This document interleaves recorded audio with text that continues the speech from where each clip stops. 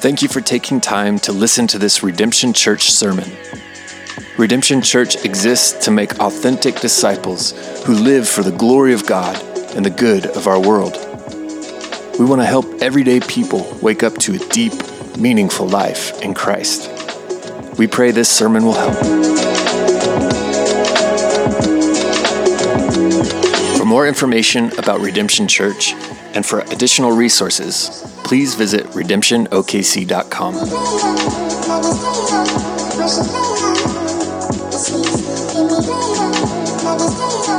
We are in Acts chapter 18 today. If you've got your Bibles or your app or whatever you want to do, I pray that or just ask that you would open it up and look there.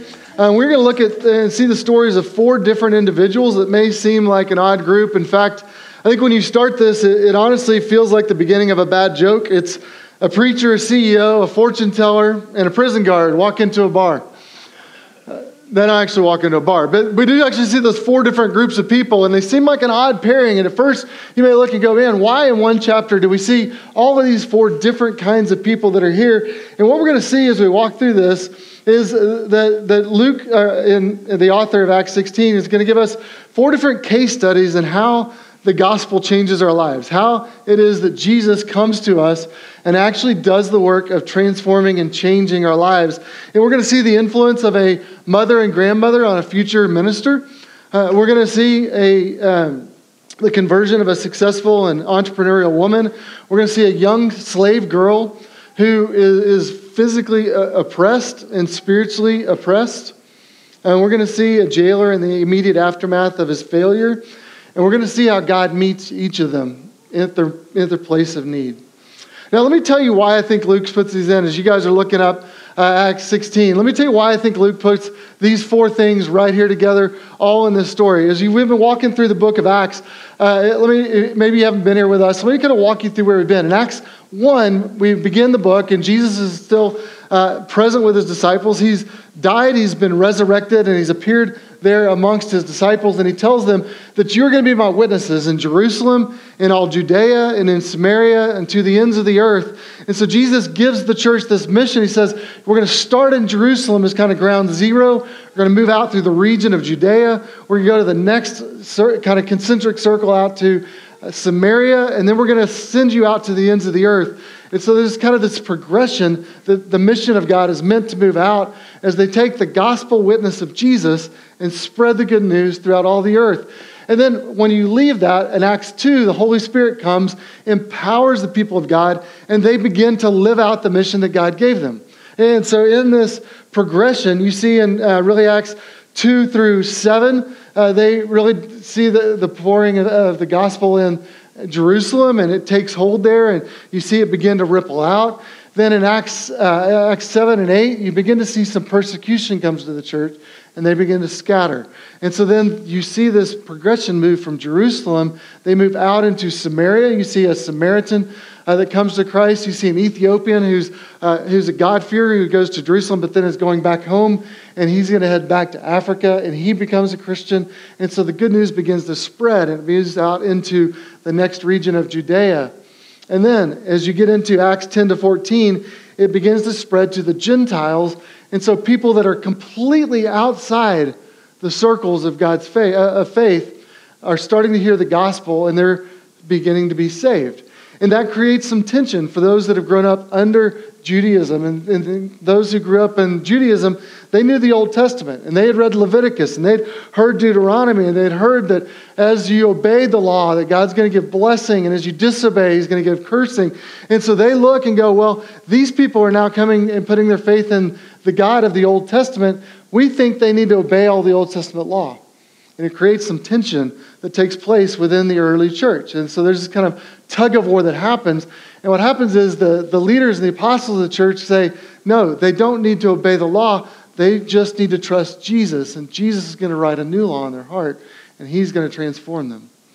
But there's a group that rises up and says, no, that's not enough. They need the grace of Christ, but they also need to obey the law. They need to be circumcised. They need to follow the rules and become culturally more like the Jews. And so you see this battle that takes place. And so this progression that's moved they have to hit pause. And what happens is, think of Acts 1, what it said. You go from Jerusalem to Judea to Samaria. It starts to go to the ends of the earth, and then all of a sudden there's this conflict that arises. And the church begins to ask questions about, well, what is it? Is it grace is enough to save us, or do we need grace plus some of the law in order to earn good favor with God? So what happens is they hit pause, and all the apostles that had scattered out to other regions, they actually go backwards. So they go from the Gentiles back through Judea, back through Samaria, back to Jerusalem, and they have what's called the First Church Council in Acts 15. And they get all the leaders of the church together, and they go, okay, we need to know, what is it? And the church comes together and says, it's grace alone that saves us. The Gentiles do not need to follow the law, and they do not need to be circumcised. Do you see how that works and what's happened? So now the church in this council in Acts 15 is all agreed on this. And Paul succinctly states the gospel later that they concluded at that point in Ephesians 2:8-9. He says, for by grace you have been saved through faith. And this is not your own doing, it's a gift of God, not as a result of works, not keeping the law so that anyone can boast. Because what they knew was that even the Jews couldn't keep the law. That if it was up to us being perfectly moral, if it was up to us being perfectly obedient, if it was up to us doing everything right, we all fall short and can't save ourselves. So it says that it's not of yourselves, it's a free gift of God that we receive by faith through grace alone. That's how salvation comes to us. Is that good news for you and me? Right. So this is what's happened. As the church moved out, began to have this conflict, they went back to Jerusalem. They settled once and for all that this is what's true. And now they begin to scatter and go back out, and they're going to take the gospel to the ends of the earth. And Acts 15 is a pivot point that begins to shift from kind of where they are now, and they're going to scatter, and it's going to focus on the missionary journeys of Paul as he takes the gospel literally to the ends of the known world at that time. And so what we see in Acts 16 is that Luke wants to show us how important that decision was. That they had to get this right. The reason they hit pause and they went back to Jerusalem and said, we need to settle this, is that if they knew if they didn't get the gospel right, nothing they did was going to matter from that point on. So they went and settled that once and for all, and then they went back about their mission. And so in Acts 16, what Luke's going to say is, let me show you how effective that decision was. Let me show you how right they were. Let me show you how powerful the gospel of God's grace can be in the lives of others. And he's going to give us these 4 examples because the gospel is the key to everything in their lives. Now, friends, here's what I want you to think about today. This is not just important for them, but this is important for you and for me. You understand that the gospel is also how God changes our lives. This wasn't something that just happened back then, but the gospel of God's grace is what actually transforms you and transforms me, and we're meant to see ourselves in the place of these men and women in the story. Not that your life is exactly like their life, but that you can hear the gospel in the same way that they heard the gospel. Not that your circumstances and experiences are going to exactly mirror their circumstances and experiences, but that the gospel that transformed them can transform you in the same way. And that's good news for us today. So let's read together, looking at Acts 16, and we're going to start in verse 1. Now, sometimes when we go through passages like this, I'll tell you this is a little painful for me because we could do like 4 sermons on this one chapter, and part of me wants to.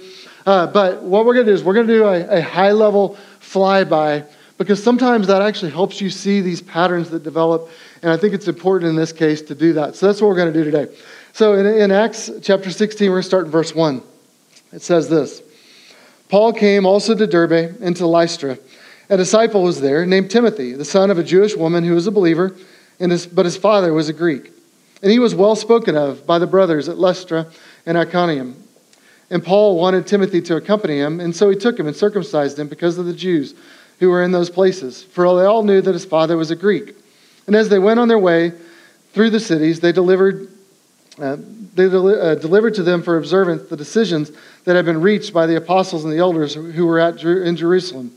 So the churches were strengthened in the faith, and they increased in their numbers daily. So Luke's going to start off with talking about this young man named Timothy, and it's interesting that Timothy is going to be an eventual preacher. And so of these 4 case studies we're going to look at today, Timothy is going to be case study number 1 of the effect of the gospel. And so this case study is the preacher. Notice it says a disciple was there. When it says a disciple, that's a particular term that the New Testament uses. Disciple means a learner. It's someone who's learning or studying something. And so Timothy is not a non-believer. He's actually a believer who's put his faith in Christ, and he's learning to walk in the way of Jesus. He's learning to walk according to Jesus' teachings and according to his faith. And we learn a little bit more about Timothy here, don't we? He's a child of a mixed marriage. So his mother is a Jewish believer. His father is an unbeliever. And so he's a Greek. And so he's got sort of a mixed spiritual heritage and a mixed racial or ethnic heritage. And so he's got a little bit of a background there. But we see that his father, though, was an unbeliever, his mother was a believer. Her name was Eunice. His grandmother also was a believer.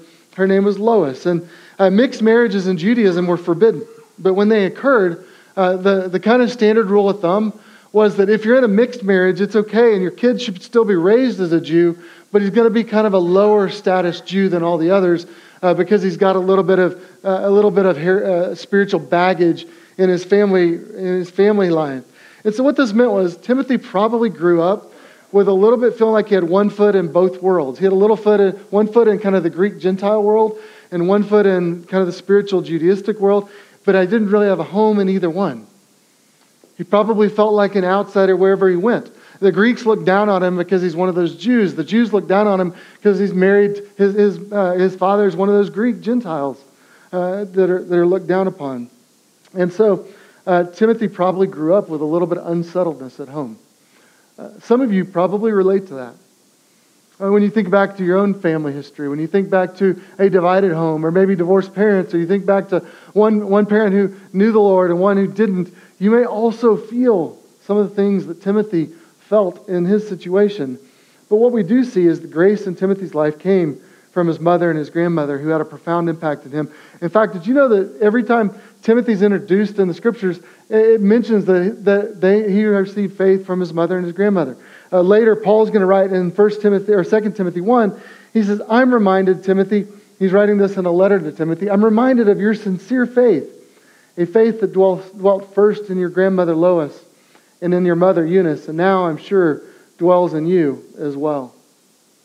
Friends, isn't it cool that grace came through the influence and the nurture of his mother and his grandmother at home? Can I just tell you, ladies, don't ever underestimate the importance of what it is that you're doing. That when you're going through the routines of motherhood, and when you're changing a diaper, when you're washing another cereal bowl, when you're waiting in line at carpool one more time, when you're moving laundry from the washer to the dryer, and it just seems like it never ends, and you're just kind of constantly moving laundry from one place to another, it's easy to get in a situation of just thinking that this is all I'm good for. I'm just a servant that makes life happen for everyone else. But you know what? You're never just that. That along the way, you're also providing an example to your kids.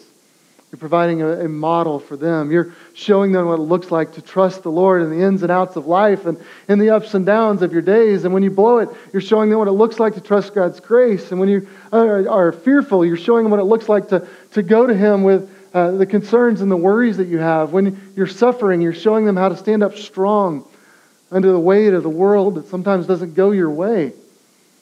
And Timothy had an example in his mother and his grandmother, and it profoundly impacted him, which is why over and over in the scriptures, it points to Timothy. It says, we know where you got your faith. You got your faith from the strong women in your life. And it's incredibly important to you. So ladies, can I just encourage you, share the gospel with your kids.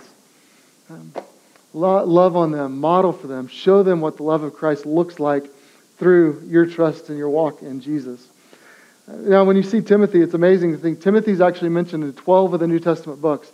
Timothy is left as a preacher or the pastor over the church at Ephesus. And 1 and 2 Timothy were letters that Paul wrote to him. And so you see the impact that this is already making in his life at an early age. Now, it's interesting in verse 5 what it says, or verse 4 and 5. What you see the disciples doing, it says they took the message from Jerusalem. What was the message from Jerusalem? It was the gospel, right? It was the message that you're saved by grace alone, that nothing saves you, that you can't save yourself, but you're saved by Christ and the good news of His grace and faith in Him. And so they had settled that in Jerusalem. Now it says that they go and they're going through all the churches, making sure that all the churches understand the essential nature of that and what happens. It says the churches are strengthened in the faith of grace and they're increased in the numbers. So they're continuing to grow. So then in verses 9 and 10, we have an interesting transition that takes place. It says this, a vision appeared to Paul in the night, and a man of Macedonia was standing there urging Paul, saying, come over to Macedonia and help us, save us. And when Paul had seen the vision, immediately we sought to go to Macedonia, concluding that God had called us to preach the gospel to them. It's interesting that Paul has this vision, and he sees a foreign man, a man from Macedonia, a man that lives in Europe, a European man that's looking at him saying, come over here and help us. Come and preach the gospel to us. And Paul and his companions immediately kind of pack up shop and go, we got a mission trip. God just gave us an opportunity to go on a mission trip and engage people with the gospel. Friends, can I give you just a little side note of an interesting story related to our church? Did you know this is a little bit our story as well? We didn't feel like we had a vision from heaven, but did you know that we actually had two people from the city of Edmond, a city councilman and a city developer, that reached out to us, and they said, would you come downtown and help us? Would you come and build a building downtown and move your church down here to be a spiritual light in the center of our city? We need a church to be here. And as we began to pray about that, and as we began to look at that, honestly, we just felt like the Lord was stirring. We're like, man, it feels like the God's leading us to this space. And we stepped out in faith as part of why we bought the building and why we're moving downtown. Which, when I read this story the first a couple of years ago, and I just was like, oh, this feels like our story. That someone else was saying, come and help us and bring us the gospel. And I love the kind of picture that this provides. And so immediately these men begin to go share the gospel. Now, here's the thing. In our world, we don't much value information. We're fearful of misinformation and bad news reports and all these other things. But what I want you to understand is that the gospel of Jesus is what changes people's lives. It's the thing that actually impacts us. And when it penetrates our hearts, it transforms us, and it actually retools us and it makes us into something new. That it's powerful. In fact, Paul is going to write later, I'm not ashamed of the gospel, for it is the power of God for salvation to everyone who believes it. To the Jew first, and also to the Gentile, or the Greek. And so Paul says that this is powerful, and that they're going to go and share the gospel. So this takes us to the next case study. So case study number 2, as you work your way through chapter 16, is going to bring us to the CEO. And so let's look at verses 13 to 15, and we're going to look at the gospel coming to this CEO. It says, and on the Sabbath day, we went outside the gate to the riverside, where there was supposedly a place of prayer. And we sat down and spoke to the women who had come together. One who heard us was a woman named Lydia from the city of Thyatira, a seller of purple goods, who was a worshiper of God. The Lord opened her heart to pay attention to what was said by Paul. And afterwards, she was baptized, and her whole household as well. And she urged us, saying, if you have judged me to be faithful to the Lord, come to my house and stay. And she prevailed upon us. Now, Lydia, this woman, was likely someone who had gained her wealth through business. We don't know if she was never married or if she was widowed, but widows in that day were only entitled to, typically in that region, about 10% of what their deceased husband left behind. So she was likely an entrepreneur. She was a businesswoman. She came from a nearby city of Thyatira, and that was a place that was well known for a certain kind of business. They knew how to cultivate this dye, this purple dye, that they used to color clothes, and purple was a sign of royalty. And so in that world of Philippi, that anyone who kind of was well off, they liked to go buy the purple garments that were kind of the luxury items of that day. It would be the stuff that you would have shipped in from Manhattan, of the really nice designer clothes. That's what Lydia provided for this city. And so she would have been someone who had access to the most influential people within the city. She would have been someone who was a pretty well-known business person and had become incredibly successful. We also see that she's what's called a God-fearer. And in the New Testament, God-fearer is actually kind of a specific title. What it meant was someone who was not a Jew, but someone who sought God, and they had walked away from kind of the polytheistic pagan worship that they maybe had grown up in, and they begun to believe in the one God of the Old Testament, and they began to study the Old Testament and practice some of it, but they'd not converted all the way and become full-blown Jews, so they were called God-fearers. So it's interesting in this story, what you see is that Paul comes to this new town, and typically when Paul moves to a new town, he would go to a synagogue, and he would go and begin to preach to the people that were Jews there. What this means is that this town had so few people that were Old Testament believers that they didn't even have a synagogue, because a synagogue needed 10 males in order to become founded. So what happens when you don't have a synagogue is you tend to gather together and just find a place to pray. So here what Paul is, when he gets to town, he finds out that there's this group of little ladies, and they go out to the river and they pray together on the Sabbath, and they probably are there. They may actually get in the water and do some purification rituals, but they're going to go together and gather out in the midst of out by the river and just spend some time praying, because they don't even have a synagogue to go and pray to. And so Paul approaches this group of women. Now here's one interesting thing about it. In that culture and in that time, men and women tend to keep their distance. And so you saw that Jesus in the Gospels, when he would often go sit with a woman, like the woman at the well, his disciples would come up and be like, dude, Jesus, I don't know. Like, should you be having that conversation with her? Should you be engaging with another woman? That feels a little bit out of bounds. And in that world, oftentimes it was considered to be out of bounds for men to go sit down. But here, Paul follows Jesus' example. And he goes and he sits down with this group of women. And what is it they do? They open up the scriptures. Well, really what they do is they kind of have a small group Bible study. He sits down and goes, hey, let's have a Bible study. And so Paul and his companions sit down with this group of ladies, and they begin to study the scriptures. And you notice what it says at the end of verse 14. The Lord opened her heart to pay attention. See, she'd been there, and she'd been studying the Old Testament, and she'd poured herself into this, but something new happened. When Paul came and he told her about Jesus, and he told her about the life, death, resurrection of Jesus, and the grace that is available through Christ, and the sacrifice that he had given, and the fact that he was offering them a free gift of salvation if they only believed, it said that her heart was opened by God and it penetrated in a new way. And what we see is that she immediately was changed, and it had a radical impact in her life. Now, this is what happens when God opens someone's heart, and it's how the gospel takes root in us.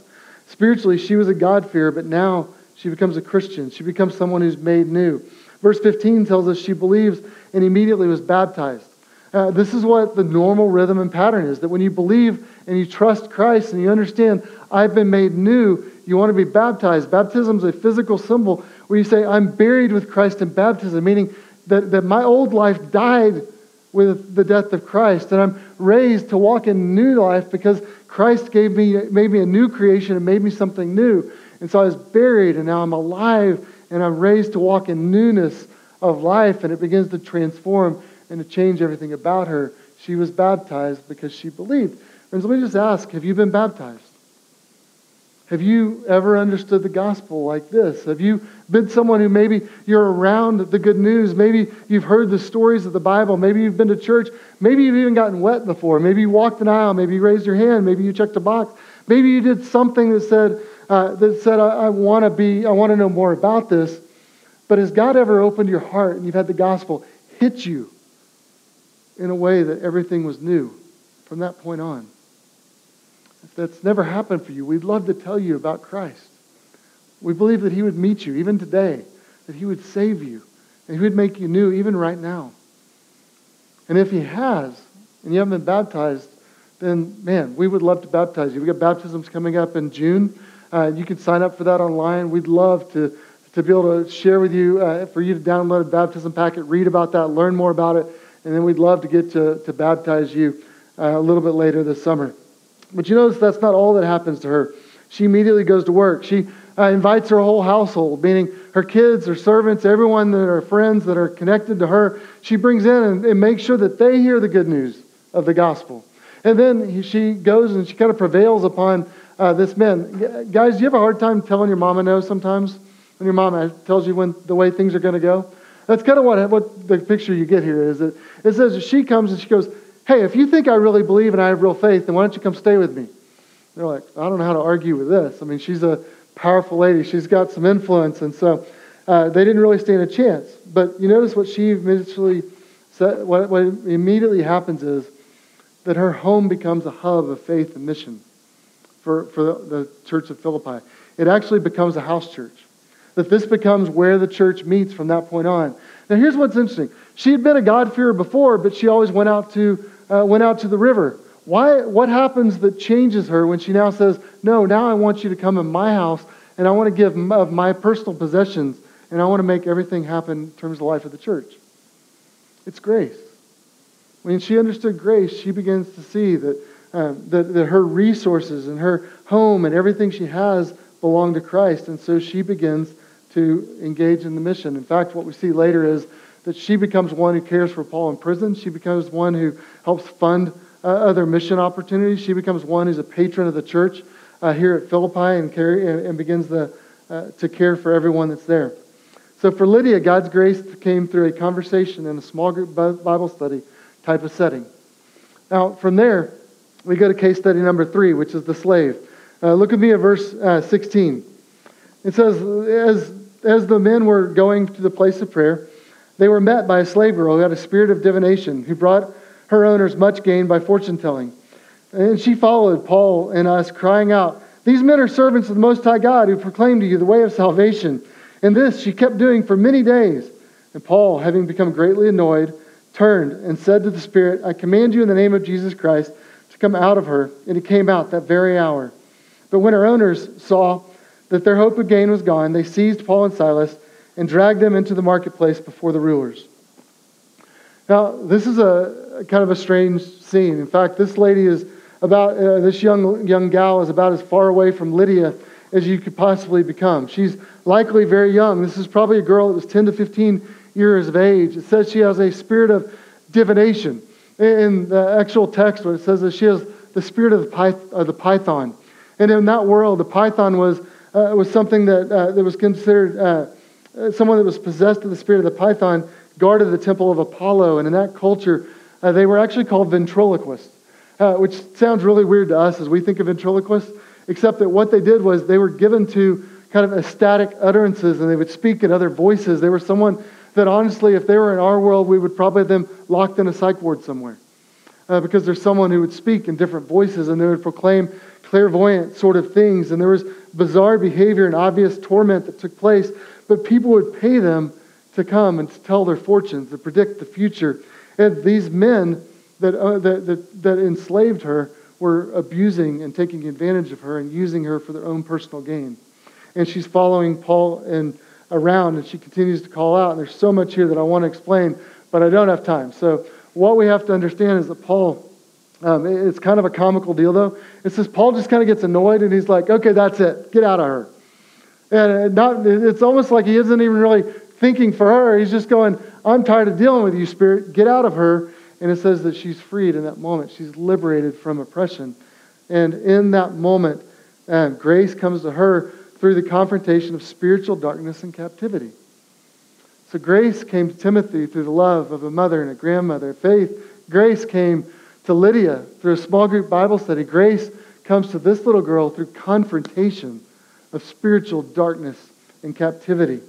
There's a sense of holy discontent. Friends, can I ask you, when you look at our world, do you ever get frustrated with what you see? Do you ever have a sense of holy discontent like Paul? Do you ever look around and just go, "I've had enough. We've lost our minds. What are we doing?" Do you ever just throw your hands up at the darkness and the despair that you see? I think that's what Paul sensed here. And sometimes grace has to come through the confrontation of darkness. But what this passage is intending to show is that the gospel can address and transform absolutely anyone. The gospel can meet a well put together woman named like Lydia that can also meet a woman who seems out of her mind and deranged like a little girl, and the gospel is powerful to free her. Now, then we see the fourth case study in verses 22 to 27. We see the jailer. Here it says, the crowd joined in attacking them, and the magistrates tore their garments off them and gave them orders to beat them with rods. And they came and inflicted many blows upon them and threw them into prison, ordering the jailer to keep them safely. Now, having received this order, he put them into the inner prison, and he fastened their feet with his stocks. But about midnight, Paul and Silas were praying and singing hymns to God. That's what you do when you're in prison, right? Kids, when you get grounded and you're there, that's what you do, is you pray and sing songs late at night. But they're praying and they're singing hymns to God. And the prisoners and the jailer are listening to them. And suddenly there's a great earthquake. And so the foundation of the prison were shaken. And immediately all the doors were opened and everyone's bonds were unfastened. And the jailer woke and saw that the prison doors were opened. He drew his sword and was about to kill himself, supposing that the prisoners had escaped. Let's stop right there. You catch the kind of intensity of this scene?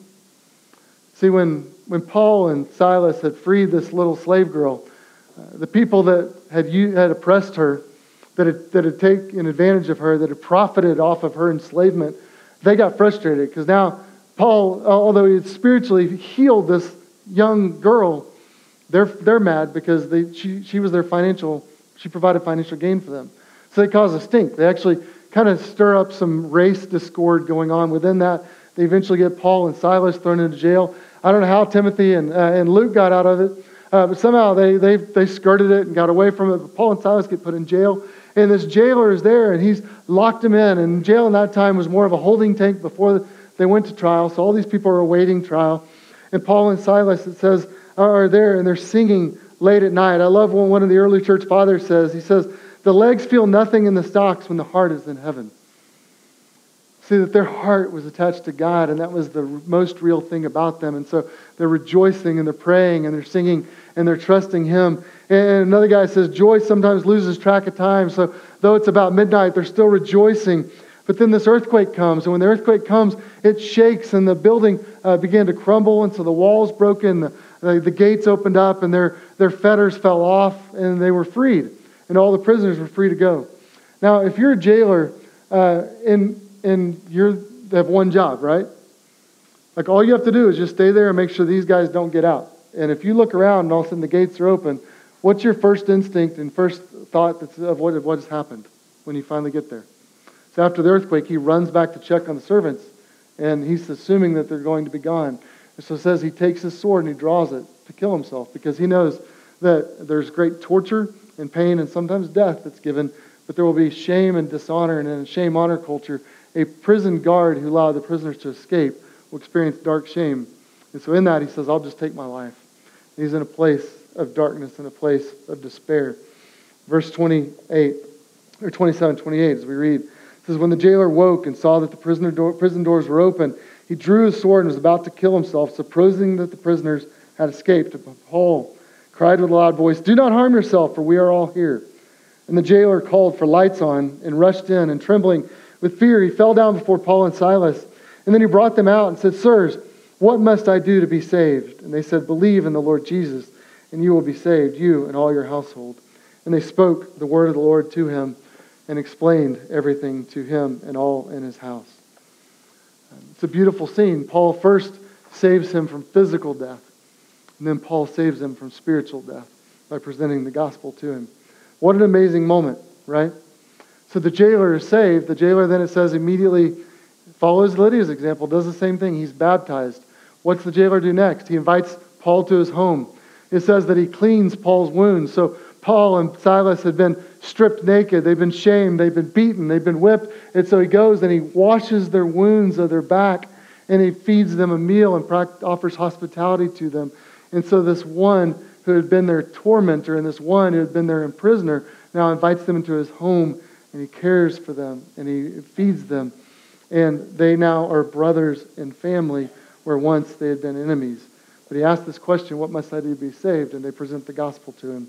And it's a beautiful picture of what happens when the gospel comes to us. Another church father, John Chrysostom, said this, he washed and he was washed. He washed them from their wounds and was washed himself from his sins. And you get to the end of the chapter and it says, and there was joy in that house because they believed in God. See, for the jailer, grace came through circumstances causing him emotional distress and feelings of failure. And God met him at his place of need. Friends, do you see how powerful the gospel is?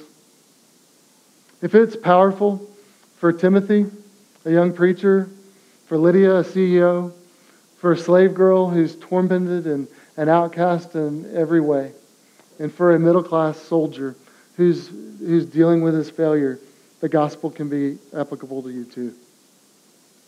It's interesting that these four, I think why Luke puts them here, you notice how diverse they are? You notice how different they are? And yet God meets them exactly where they are. And there's one gospel that saves.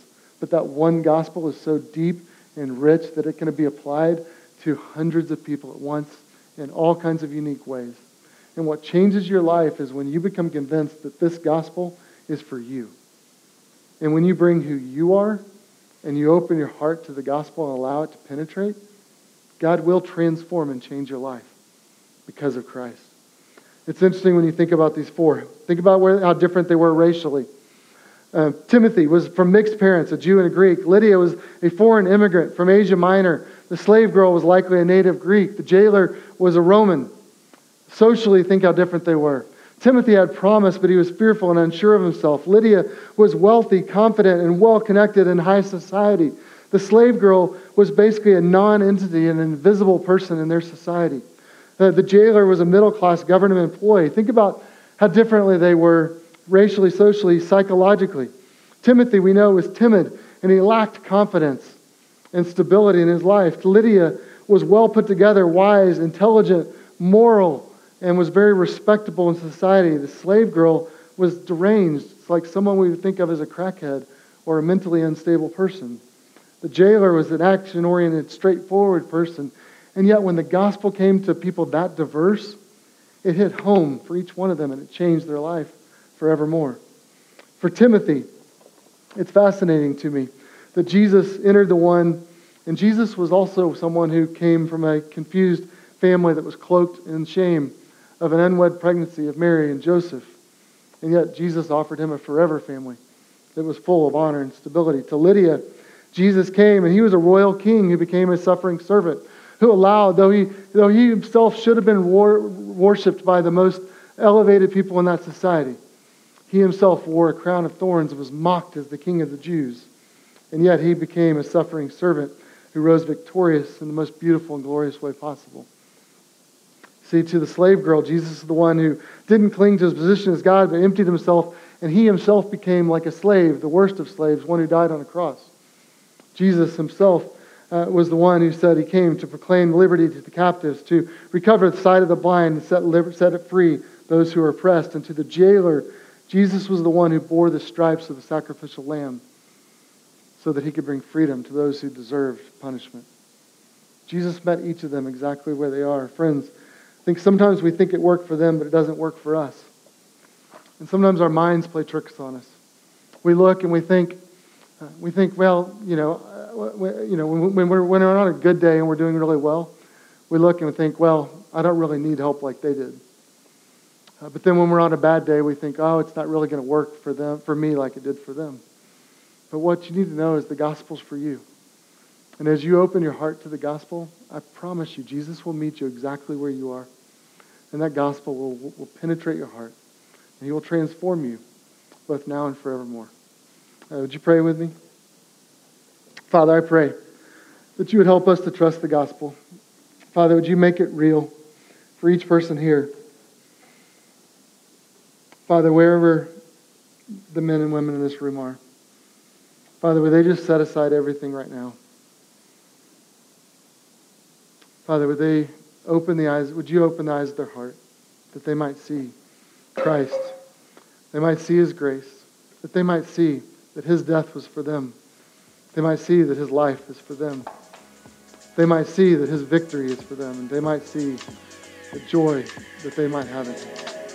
Father, help it to be true of each of us. We pray in Christ's name. Amen.